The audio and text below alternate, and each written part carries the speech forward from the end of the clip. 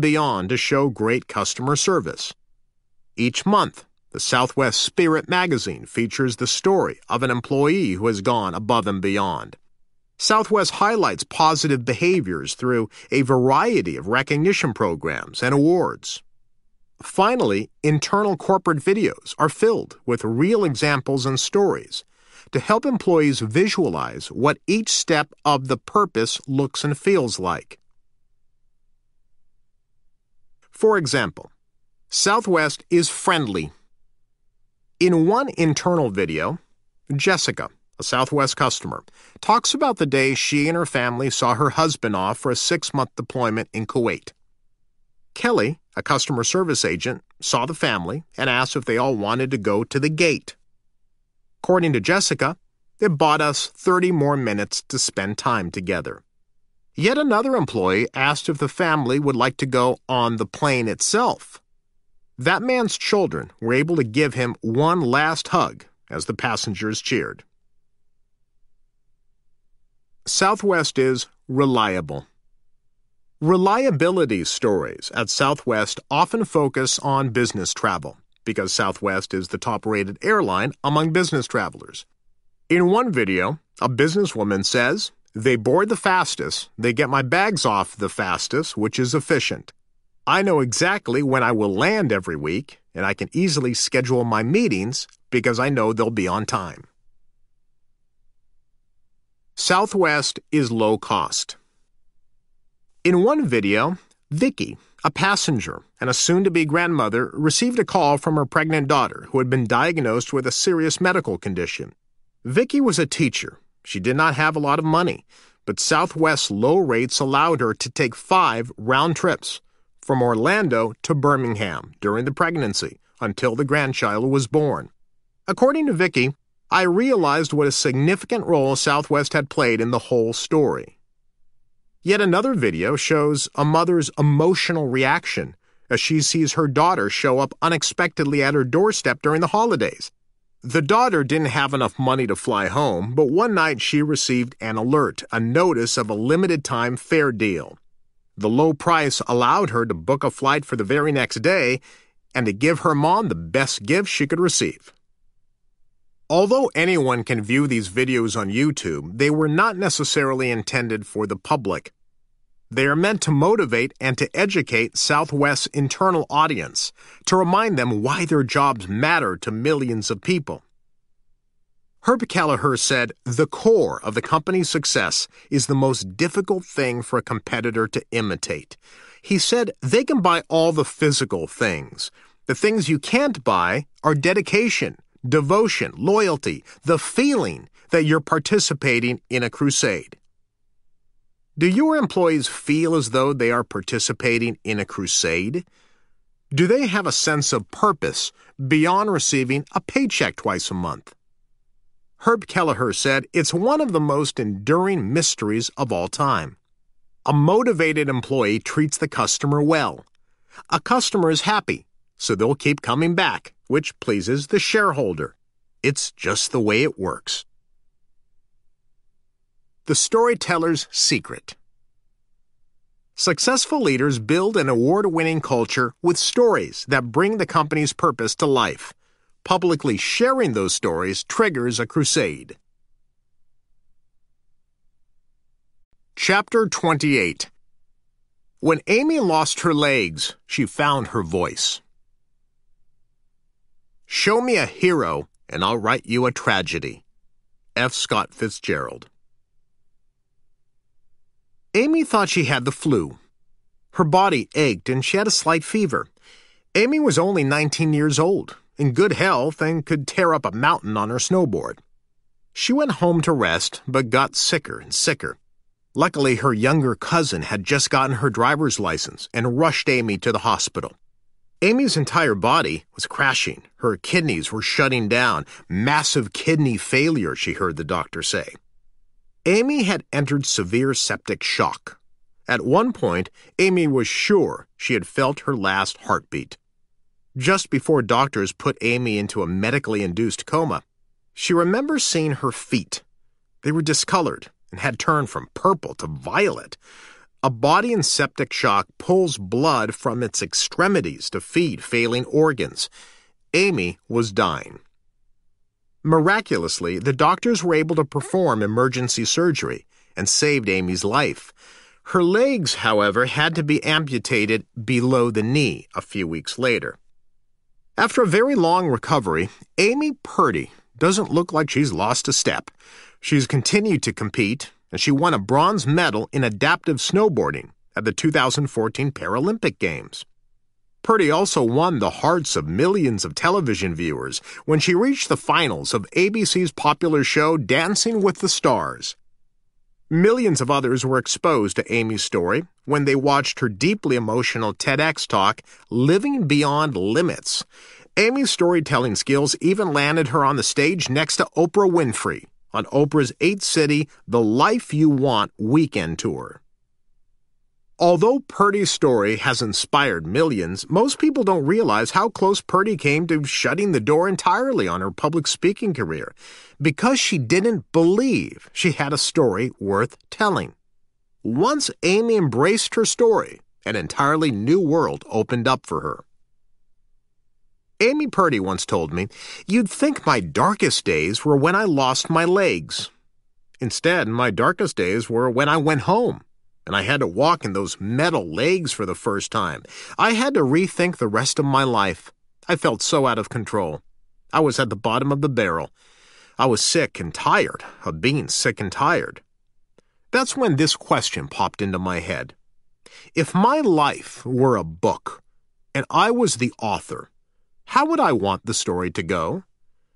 I knew what I didn't want. I didn't want people to feel sorry for me. I didn't want people to see me as disabled. I wanted to live a life of adventure and stories. That question allowed me to daydream about traveling the world, daydream about snowboarding, daydream about all the things I wanted to do and completely believing that it was possible. When Amy Purdy lost her legs, she found her voice. The Storyteller's Tools. Like many of today's great storytellers, Amy Purdy was a bundle of nerves in her first appearances before an audience. In Purdy's book, On My Own 2 Feet, she describes what happened when a conference invited her to be a keynote speaker, and they offered to pay $8,000. "I was in panic mode," she said. "I stopped eating. I could barely sleep." Amy drove herself sick with worry because she couldn't figure out how to boil down 30 years of life into 30 minutes. Unable to overcome her panic, she finally backed out. "The first and last time I've ever walked away from a big commitment," according to Purdy. Purdy decided to take the pressure off by teaming up with a friend who also had an inspiring story to tell. So together they spoke at high schools to improve their public speaking skills. "I started to get fascinated with the craft of storytelling," Purdy says. "What I found was you don't always have to have the most amazing story. It's learning to share the story that you have that counts." Purdy told me that she leaned on her training as an athlete to transform herself into a confident storyteller. She watched great speakers and accepted as many opportunities as possible. She also visualized her success. "It's been an evolution," she said. "I've experienced success on stage and failure, where I stood on stage for 45 minutes and wanted to die as I tried to figure out what I wanted to say next. I knew I wanted to share my story to help other people. I got invited to my old high school and I shared my stories with all the classes. I remember I was so nervous I didn't know where to start, but I knew I had information they could take away." In 2011, a TEDx conference invited Purdy to give the speech of a lifetime. In Purdy's book, she dedicates 3 chapters, more than 30 pages, to the events that resulted in the amputation of both legs below the knee. For the TEDx audience, she'd have to do it in 10 minutes in front of a live audience.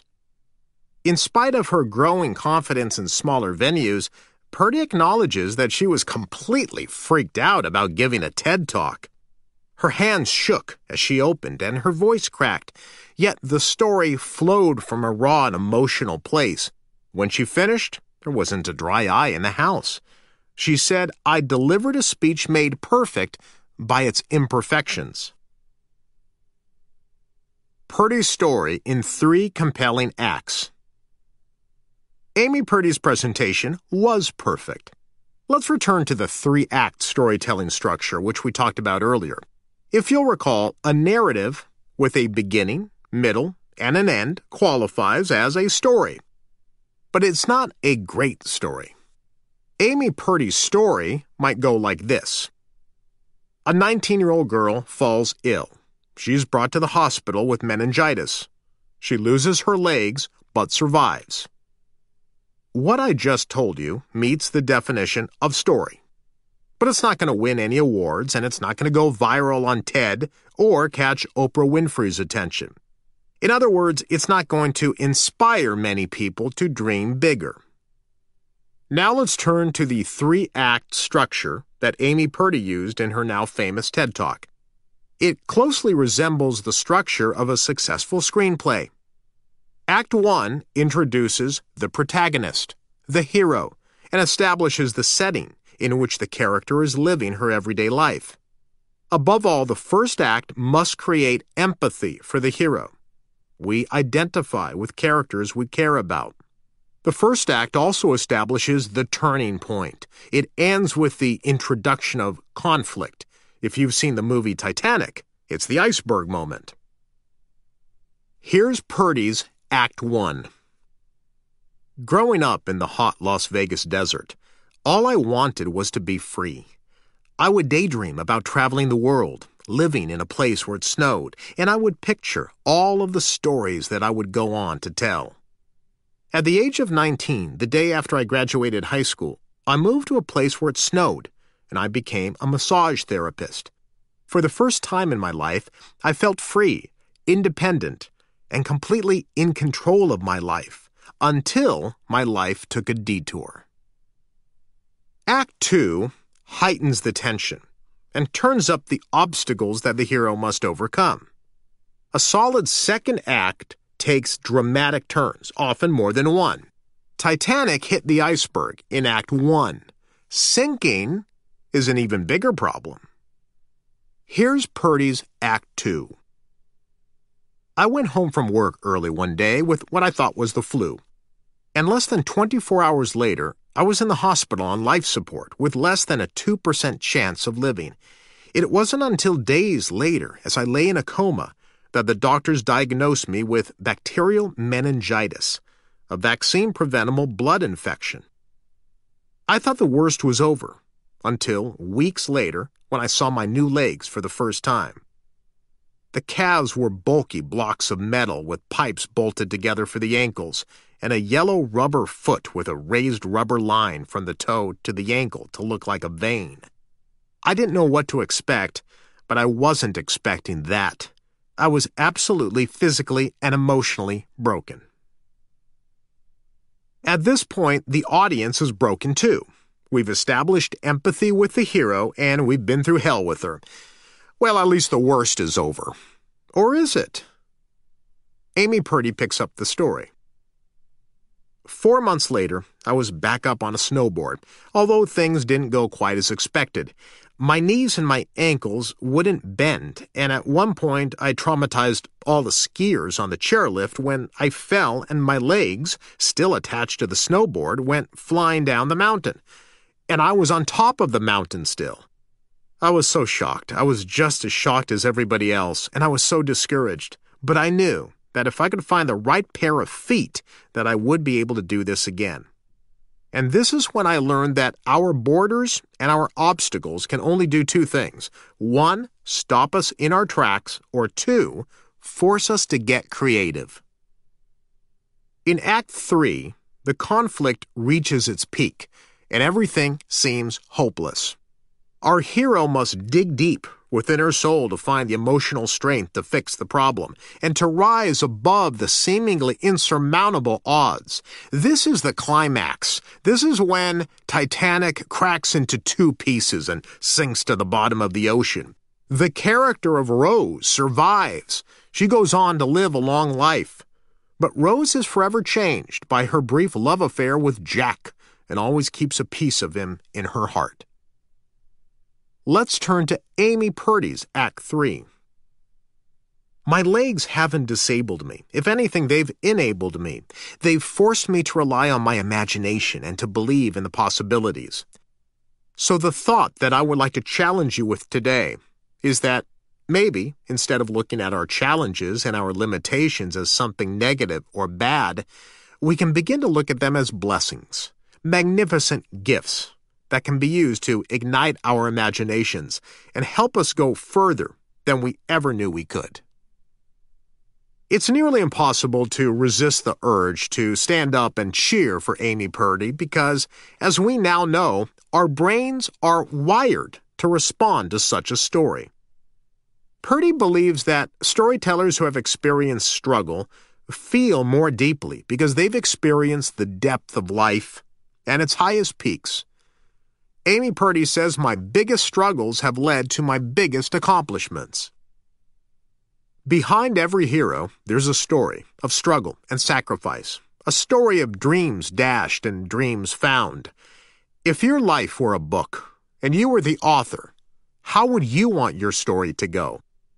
All of us have a story worth telling, but all too often we're reluctant or afraid to share our stories. Amy Purdy, the woman who backed away from her first public speaking request and nearly backed out of TED, has now become a sought-after and popular motivational speaker because she learned to embrace her story. When you go into speaking, you think you have grand ideas, says Purdy. But really, it's the simplest of ideas that we all relate to that have the most impact. The Storyteller's Secret. Motivational storytellers ignite the dreams of others with stories of hardship, heartache, and overcoming the odds. Tension and triumph are integral to their story. They wear struggle as a badge of honor, inspiring their listeners to tell their own stories and to treat life as a book in which the individual is the author of his or her own destiny. Chapter 29. From Hooters to the C-Suite. A former waitress shares her recipe for success. I was always running from where I came from, but as I get older I realize it's the very thing that makes me unique. Kat Cole. Kat's mother endured her alcoholic husband for years before finally concluding that the only way to keep herself, Kat, and her 2 younger daughters safe was to move away. The move did not automatically make things easier. For the next 3 years, Kat's mother fed the family on $10 a week, mostly in the form of frozen lasagna and canned meat. When Kat was in high school, her mother was supporting the family on one income as an administrative assistant. Kat wanted to help support the family, so she eagerly sought a job as early as the law would permit. At the age of 17, Kat took a part-time job. After school, she changed into orange hot pants and a tight tank top and served chicken wings at a Florida Hooters restaurant. The job wasn't glamorous, but it taught her to run a kitchen and manage a staff. The job was important because, in addition to helping her mom, Kat was working to save enough money to become the first person in her family to attend college. And sure enough, she had, prior to her graduation from high school, saved enough to enroll at the University of North Florida, where she planned to get an engineering degree. She had made remarkable progress in a very short time, and it appeared as though things were going smoothly until the day of the kitchen mutiny. One day, in the middle of her shift, she heard a sudden buzz of conversation from the kitchen, followed by the sudden swing of the kitchen door as the entire kitchen staff walked off the job. She would later learn they'd had a dispute with the manager. They bolted in the middle of their shift, leaving Kat and the other waitresses to wonder how the patrons would get their food, not to mention how they would get their tips. Kat managed to bring home the bacon that day because she cooked it. I jumped into the kitchen and I made chicken wings. By the way, frying chicken wings with little orange shorts and pantyhose is a really bad idea, Kat said. Kat took charge, rallying the manager and the remaining staff, and succeeded in averting a restaurant disaster. In that moment, Kat discovered her gift. On paper, I was a train wreck, she said. Single-parent household, alcoholic father, college dropout, working for Hooters. If you just look at all of that on paper, it doesn't appear to be a very compelling resume. But in real life, if I'm put in charge of your business, I'm a sure bet. Kat was a sure bet, and her boss trusted her to train the staff of a new Hooters franchise in Australia. But she faced several obstacles. She had never been on a plane, didn't have a passport, and had never traveled outside of the country. Most importantly, she lacked confidence. What was so clear to her boss was not yet clear to her. For answers, she turned to the most inspiring leader she knew, her mom. Kat's mother grabbed her by the shoulders and said, "You can do anything, and I'm expecting you to do everything." Kat made it to Australia. Kat no longer runs that Hooters in Australia, though she made a success of it. Kat Cole is now president of Cinnabon, a $1 billion franchise with more than 1,000 stores in 56 countries. What's more, she was named Cinnabon's president at the age of 32 and joined the ranks of the most successful young American business leaders.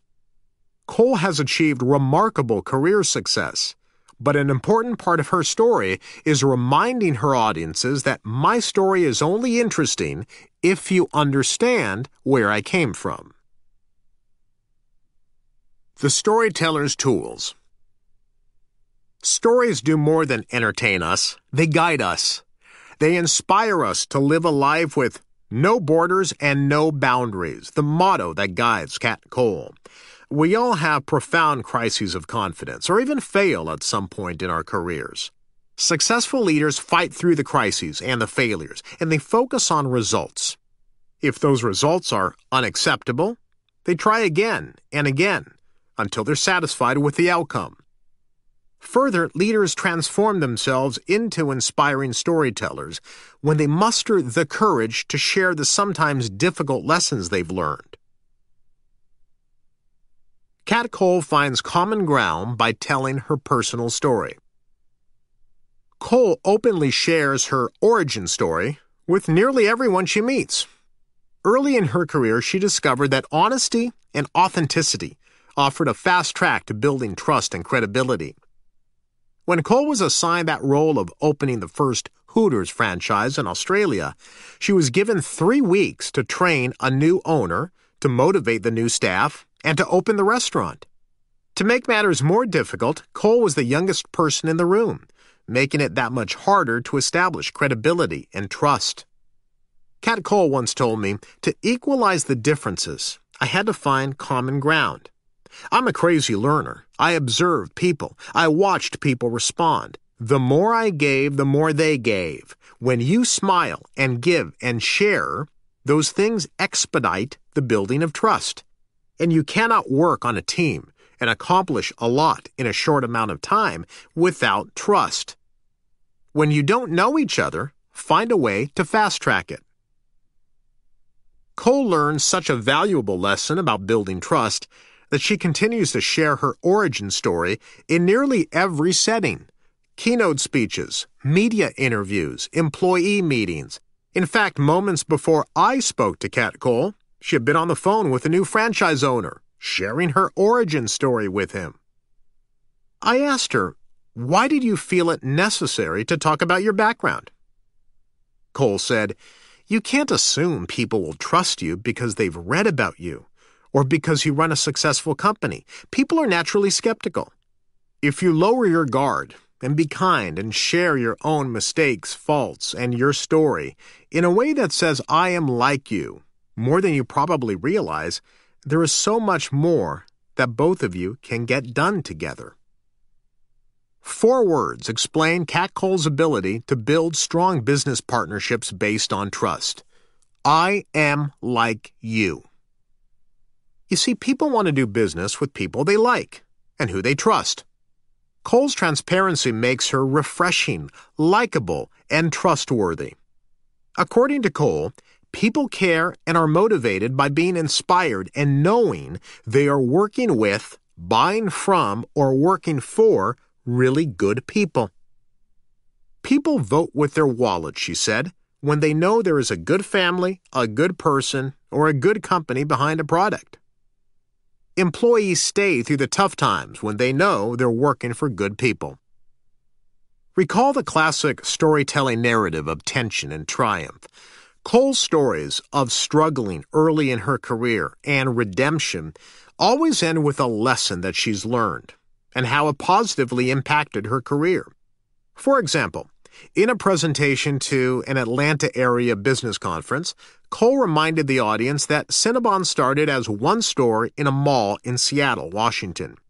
It began with one product, a high-calorie, disturbingly delicious cinnamon roll, as she calls it. But from those humble beginnings, Cinnabon grew into a global franchise through broadening its product offerings and establishing innovative partnerships.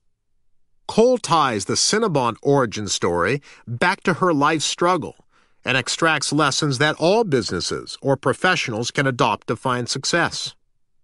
According to Kat Cole, there's always a core to each of us where we come from, our roots, our background.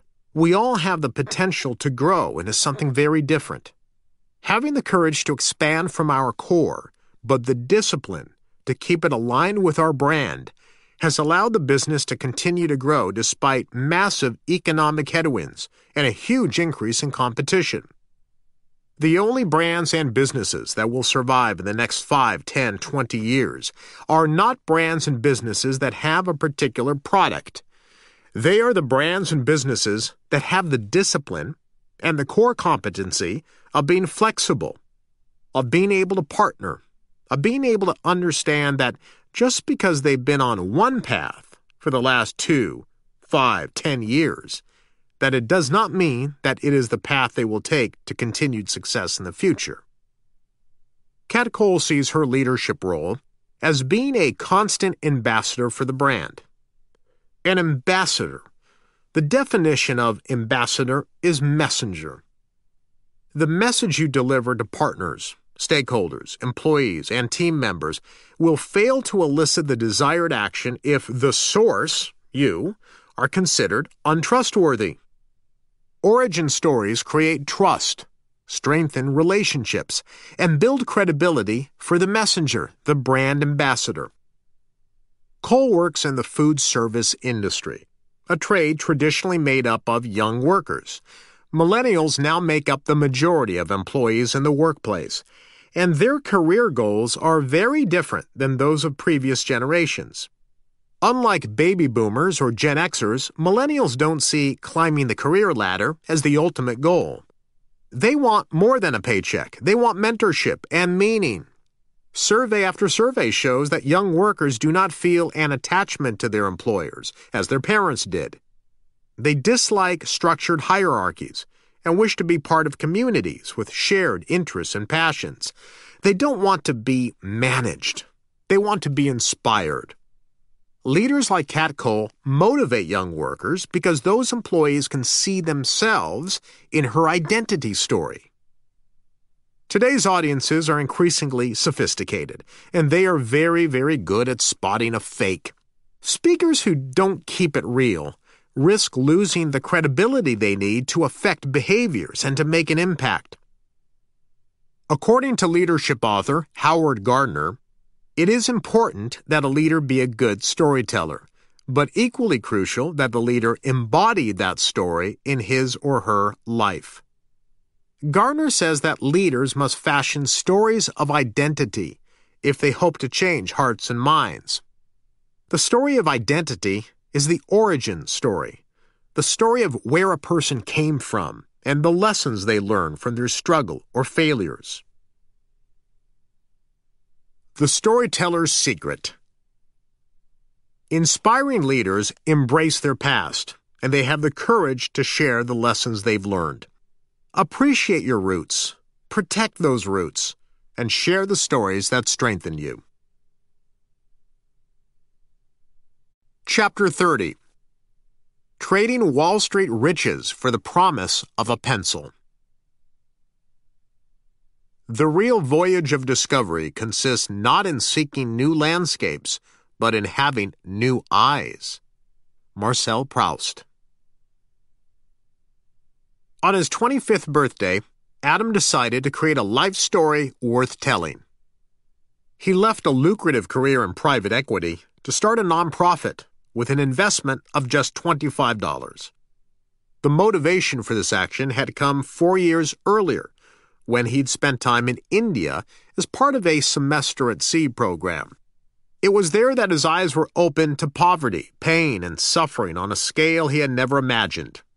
He met a young boy, covered in dirt from head to toe, begging for money and food.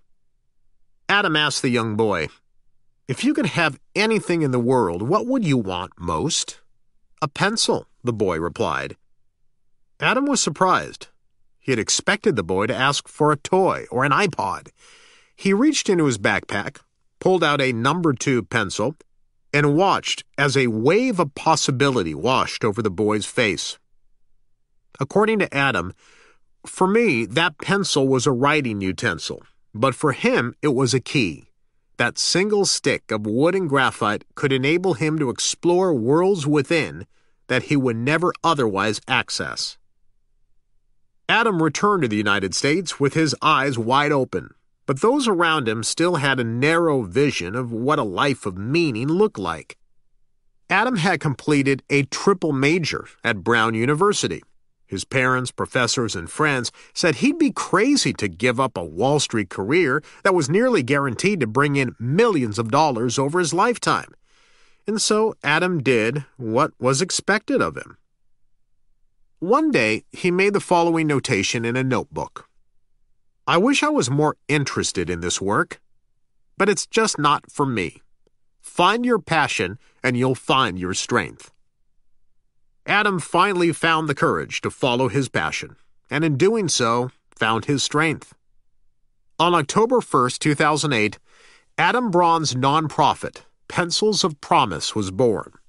5 years after starting that nonprofit with just $25, Braun's organization has opened more than 200 schools, serving more than 30,000 students in impoverished areas around the world.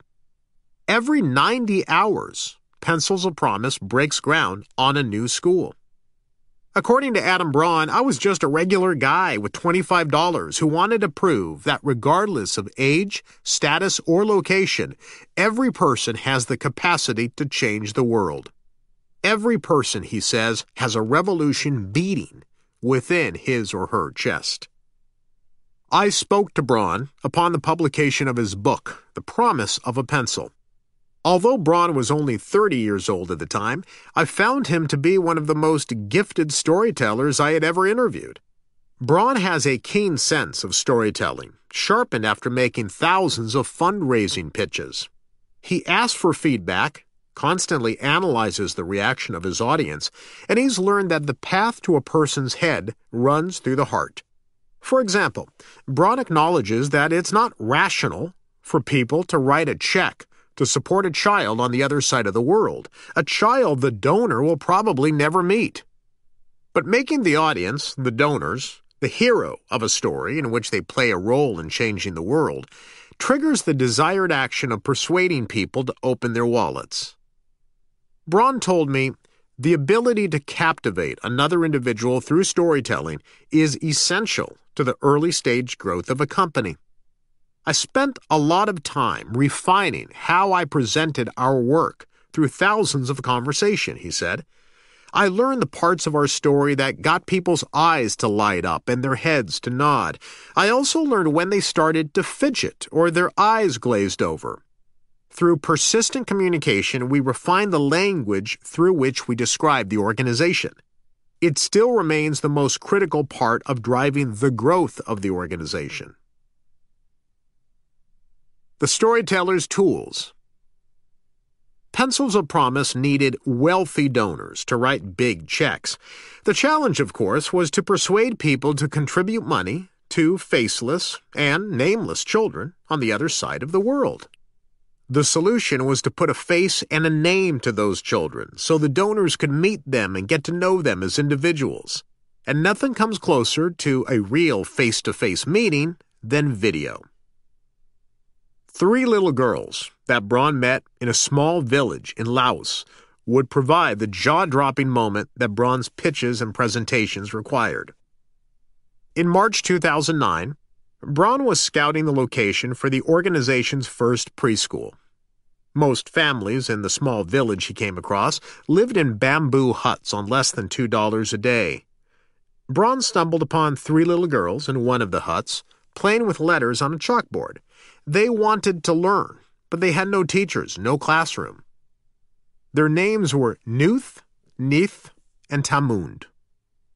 Braun took out a simple Canon camera, a point-and-shoot, and recorded a short video. In the video, Braun can be heard off-camera asking for the girls' names. The girls answer, they smile, and they giggle to each other. Braun pans the camera around to show the existing 3-room primary school and the empty site that he hoped would be the first Pencils of Promise school. "You're going to be our first preschool students," Braun tells the girls as they giggle and smile.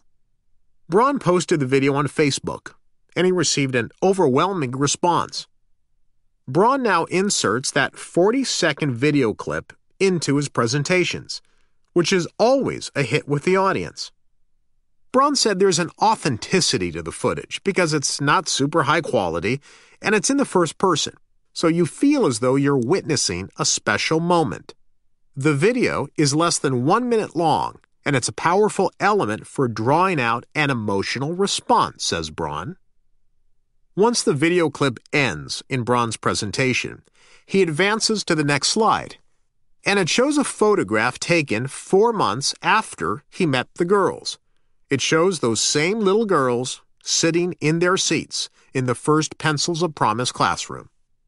Braun explains showing the before and after is incredibly powerful, and it allows people to go on an emotional journey. Braun's presentation isn't all story.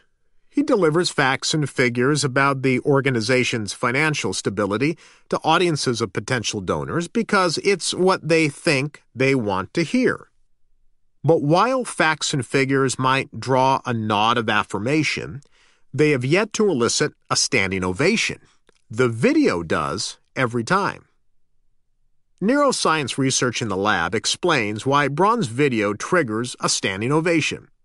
It's all thanks to the neurochemical oxytocin, which we talked about earlier. Oxytocin is produced when we are trusted or shown a kindness, and it motivates cooperation with others, according to Paul Zak, a professor at Claremont Graduate University. Zak discovered that oxytocin levels in a person's brain can be, quote, hacked to motivate people to cooperate. Storytelling is the key to doing so. Zak and his team of researchers found that stories captured on video raise the oxytocin level in the brains of those subjects who watched the videos. According to Zak, by taking blood draws before and after the narrative, we found that character-driven stories do consistently cause oxytocin synthesis. Further, the amount of oxytocin released by the brain predicted how much people were willing to help others. For example, donating money to a charity associated with the narrative. Zak took his storytelling research one step further to figure out why stories have the effect they do. His research in neurobiology helps to explain why every storyteller you've heard about in this audiobook has either experienced hardship directly or leverages stories of struggle to move their audience. According to Zak, we discovered that in order to motivate a desire to help others, a story must first sustain attention, a scarce resource in the brain, and it does so by developing tension during the narrative. If the story is able to create that tension, then it is likely that attentive viewers or listeners will come to share the emotions of the characters in it, and, after it ends, likely to continue mimicking the feelings and behaviors of those characters. Zach says enduring stories tend to share a dramatic arc in which a character struggles and eventually finds unknown abilities and uses these to triumph over adversity. My work, he says, shows that the brain is highly attracted to this style of story. Adam Braun hasn't done any lab research, but he's a student of persuasion. He knows the human brain has an emotional and a logical or a rational side. According to Braun, the rational center leads us to make conclusions, and the emotional center leads us to action. Braun says a great pitch must acknowledge the viability of the product or service, but the focus should be on igniting the person's emotional core.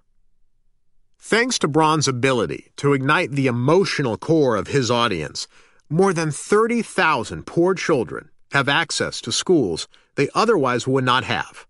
It's a lesson worth repeating. The Storyteller's Secret. Persuasive storytellers ignite the emotional core of their listeners by sharing stories of real people overcoming real hardships. To trigger a release of oxytocin, the stories must follow the narrative arc of struggle and triumph. And if a storyteller cannot bring the audience face to face with the subject of the narrative, video works nearly as well. Facts and figures inform, but stories move people to action. Chapter 31. The Ice Bucket Challenge melts the hearts of millions. What an amazing opportunity we have to change the world. Pete Frates, 6 hours after being diagnosed with ALS. In the summer of 2011, Pete and his mom, Nancy, were sitting at the dinner table when Pete confided something that had been eating at him. "I just don't feel like I'm living up to my potential," he said. "Selling insurance is not my passion." Pete would find his life's mission, though it wasn't something he'd sought or something he'd wish on his worst enemy.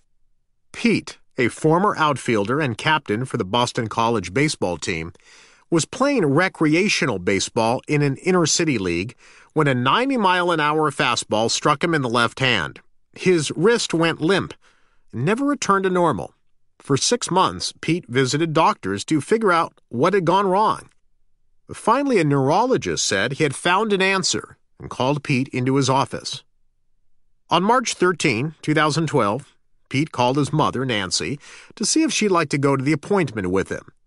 The nurse showed them into a waiting room, and shortly after, not one, but 4 doctors walked into the room.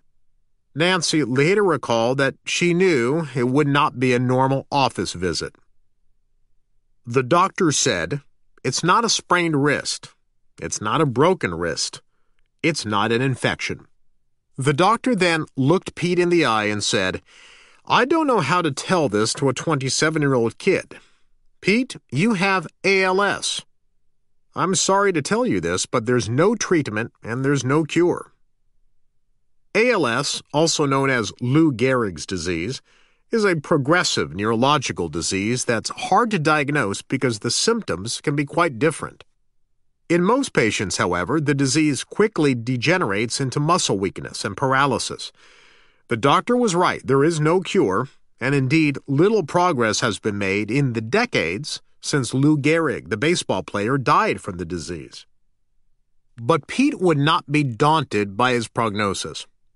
Only 6 hours after the doctors delivered their grim news, Pete, his girlfriend Julie, his parents, and his siblings all gathered at his parents' house in Boston. "We're not looking back, we're looking forward," Pete instructed. "What an amazing opportunity we have to change the world. I'm going to change the face of ALS. I'm going to get it in front of philanthropists like Bill Gates." The mission had become personal, and Pete, the former baseball captain, was determined to lead it. He now knew the answer to the question he had asked his mom several months earlier. What's my mission in life? Pete's mission would be to bring attention to the disease, and he would accomplish the mission through sharing his story. Pete Frates began speaking publicly about the need to raise awareness for the disease. He shared his story with all who would listen: civic groups, medical professionals, drug companies, and with government agencies like the FDA in Washington, D.C. On July 4, 2014, Frates wrote an article for MLB.com to commemorate the 75th anniversary of Lou Gehrig's retirement speech. It's known as the luckiest man speech. In the 1,700-word article, Pete Frates shared his heartbreaking but inspirational story with the same vivid details he was bringing to his public speeches. "I once prided myself on my strong hands," he began. "They helped me grip the bat, fire the barrel through the zone, and squeeze a fly ball safely into my outfield mitt. Today they are unable to type this very story, as I depend on eye-tracking technology to deliver the message that my sturdy voice and fingers once did." Frates traces the steps of his childhood, growing up in Beverly, Massachusetts, playing Division I college baseball, and hitting home runs at Boston's historic Fenway Park. Frates also shares the details of how his body began to show signs of the disease, which would eventually take his voice. The article ends with a call to action and Frates' commitment to raise money to fight the disease. "My dream is for this article to be found by someone in a Google search one day, and for he or she to wonder how anyone ever could have died from something treated so easily." 23 days after Frates published his story, the ice began to fall. Frates did not start the ALS Ice Bucket Challenge. That credit goes to his former roommate, who, inspired by Frates' courageous story, recorded himself pouring ice over his head, challenging others to do the same, and then posting the video to social media. The challenge succeeded beyond anyone's wildest dreams. By the fourth day, thousands of people had joined the challenge and posted their videos to Facebook. Within weeks, 2.5 million videos have been posted on Facebook alone. Sports stars like LeBron James and musicians like Justin Timberlake and Taylor Swift, movie stars like Tom Cruise accepted the challenge and encouraged millions of others to do the same. And on August 16, 2014, Frates had accomplished the goal he set out to achieve on the day of his diagnosis, getting the message to philanthropists like Bill Gates. Gates accepted the challenge from Mark Zuckerberg and poured a bucket of ice over his head on a YouTube video. Gates, in turn, challenged Elon Musk, Ryan Seacrest, and TED Talks curator Chris Anderson. The viral phenomenon raised more than $100 million in donations for the ALS Association just in the summer of 2014. That's compared to $2.8 million for the comparable period the year before. By March 2015, it had generated more than $220 million for the nonprofit association, which allowed the association to fast-track medical trials that otherwise would have taken years to begin. Although the ALS Ice Bucket Challenge will go down as a case study in social media, the phenomenon would never have happened had it not been for Pete Frates' skill as a communicator and as a storyteller. Social media is a tool, but Pete's story galvanized a generation, according to his mother, Nancy Frates. The Storyteller's Tools. Pete Frates majored in communication at Boston College, a field of study his mother encouraged him to pursue because he was really, really good at it. According to Nancy Frates, Pete could always command a room, a skill his teachers noticed as early as the 6th grade. In the 6th grade, Pete gave a book report about one of his favorite baseball players, Tony Conigliaro, who played for the Boston Red Sox. Pete already showed a knack for performance, and he knew how to bring a story to life. Nancy Frates told me that Pete wrote the presentation himself, and he showed up on performance day dressed in a baseball uniform. His teacher still talks about it as the most memorable presentation she had ever seen a student deliver. In the 9th grade, Pete ran for class president. According to Nancy, he wrote the speech himself. and it had everything you would want in a presentation. It had humor, it was relatable, and a call to action. He mesmerized the room. Frates accepted the diagnosis as an opportunity to be the voice for tens of thousands of people who live with ALS every day, and who often lose their voices as the disease progresses. Pete realized that a story had to be relatable. People had to see themselves in Pete's story. Pete wanted them to know that if it could happen to him, it could happen to them. And to do so, he had to make the story as specific as possible. Life before my diagnosis was very normal, Pete once told television host Charlie Rose. I was a three-sport athlete in high school. I went on to play baseball at Boston College, where I captained the team in '07. I was 6'2", 225 pounds, and as someone said, cut out of granite and ready to roll. Speaking to the staff at Biogen IDEC, a Massachusetts company specializing in therapies to improve the lives of patients with neurological problems, Pete gave very specific details about the decline in his performance leading up to that fastball that hit his wrist. Pete said, "Last summer, I was playing inner-city baseball down the street in Lexington. My batting average had come down from 400 to 270. It was the second-to-last game of the year. There's a kid from UMass throwing. He's bringing about 90, mostly fastballs. 90 should have been no big deal. I struck out. I was really frustrated. I was one of the best players in the league. I could hear the other bench taunting me. We finally got him.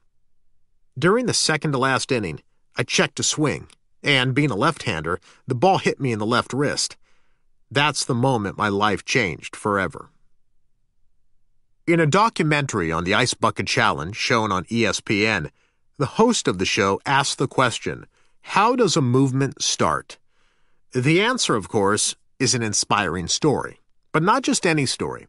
A story that transports people into another person's shoes, a story that is vividly told with specific and concrete details. The hallmark of narrative is assurance, according to scholar Gerald Prince. It lives in uncertainty, he said. This happened, then that. This happened because of that. This happened, and it was related to that.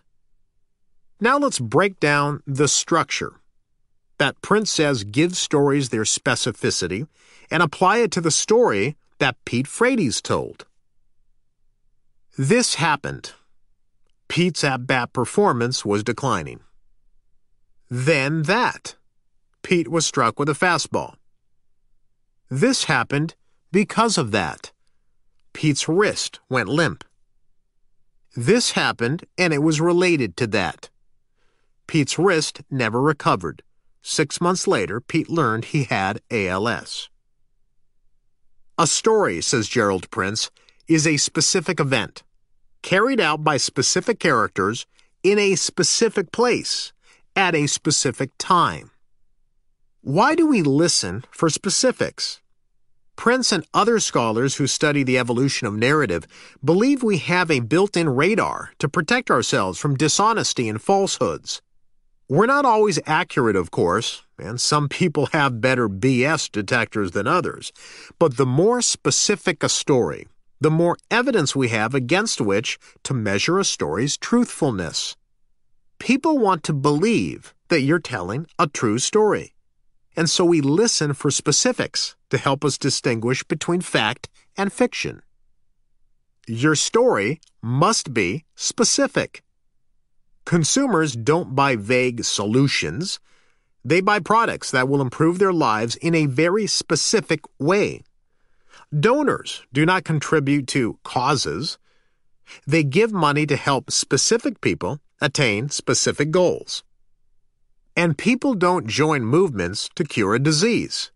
They join movements to help one specific person who they feel connected to through story. The Storyteller's Secret. Movements don't start themselves. Leaders inspire movements, and they do so with stories that provide specific, tangible, and concrete details. Chapter 32. His Finest Hour, 180 Words That Saved the World.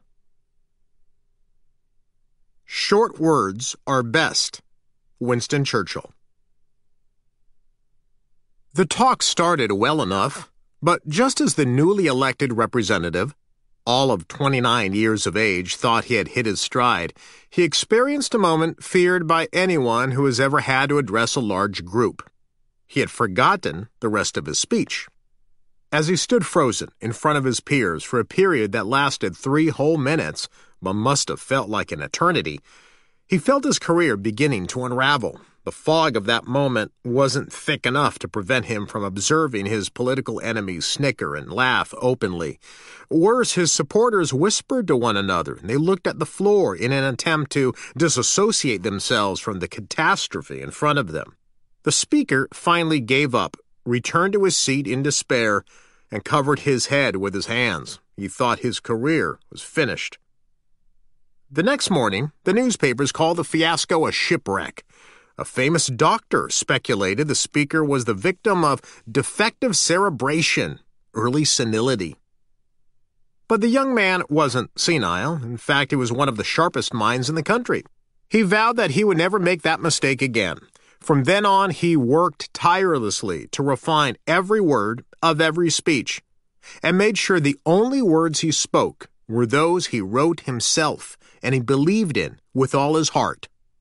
36 years later, Winston Churchill's time would come. He had become such a master of his craft that he single-handedly convinced the British people to stand up against Adolf Hitler and to fight to the death. Churchill became known as one of the greatest orators of the 20th century, and he changed the course of history. Winston Churchill proves that one speaker, armed with one carefully crafted speech, can trigger a movement that defeats unconscionable evil.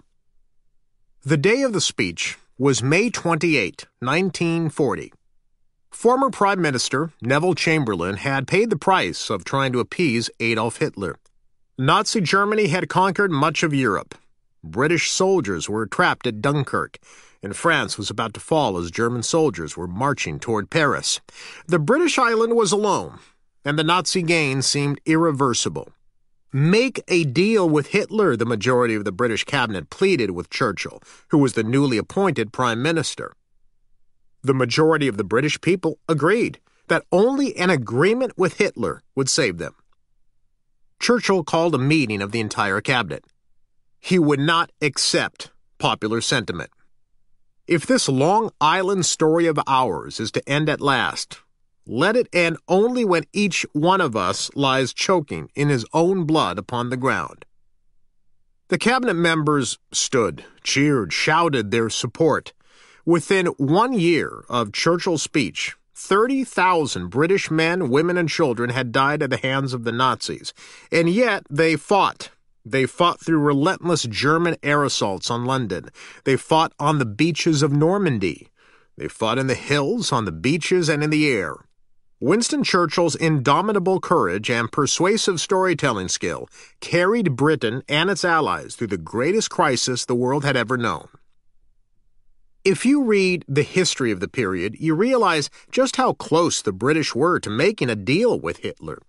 If they had, Hitler would have remained unchecked, and democracy would have been dethroned in much of the world, replaced with evil that Churchill called the abyss of a new dark age. But in the span of 2 weeks, over 6 speeches, Churchill successfully turned around public opinion. An entire population, ready to cave to Hitler's demands, were motivated to pick up their arms and fight to the death.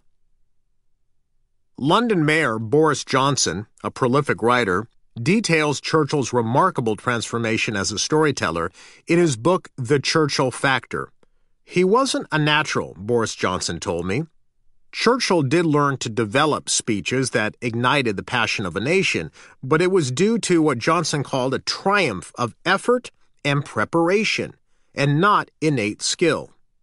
According to Johnson, to lead the country in time of war, to keep people together at a moment of profound anxiety, you need to connect with them in a deep and emotional way. It was not enough to appeal to the logic of defiance. He could not just exhort them to be brave. He needed to engage their attention, to cheer them, to boost them. If necessary, to make them laugh, and better still, to laugh at their enemies, to move the British people. He needed, at some level, to identify with them, with those aspects of their characters that he and they conceived to be elemental to the national psyche. Several stylistic storytelling devices helped Churchill make that connection, but one in particular stands out. Churchill replaced long words with short ones. The storyteller's tools. The shorter words of a language are usually the more ancient, Churchill once said. Their meaning is more ingrained in the